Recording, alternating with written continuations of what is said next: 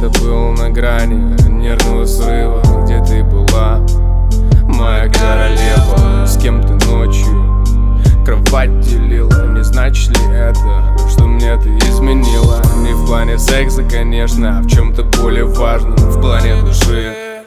На сердце отмечено каждый грамм моей боли, но суть-то не в этом.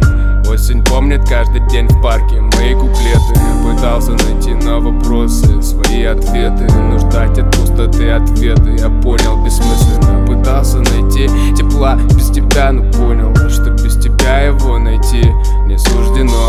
Забавно это, как проебали счастье. Вроде все гуд, но каждый день как последний. Разве должно быть так? Да разве так, а ведь никак. Вернись, скажи, что понарошку, и я забуду.